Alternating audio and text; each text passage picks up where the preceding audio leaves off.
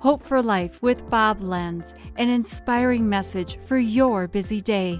The Bible says in Proverbs 19:23, "The fear of the Lord leads to life. Then one rests content, untouched by trouble." The fear of the Lord? Well, that's not talked about much today. It doesn't mean always fear like we're afraid, but it means honor, awe, respect, and reverence.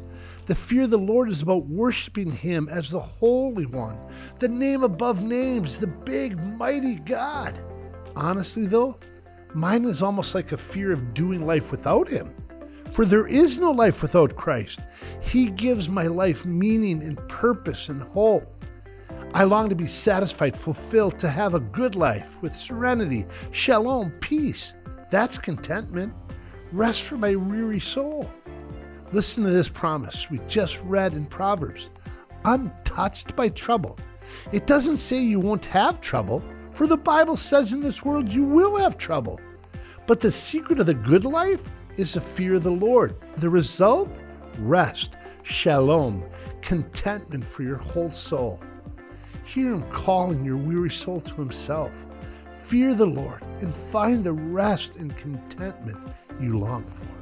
This has been Hope for Life with Bob Lenz. Discover more at lifepromotions.org.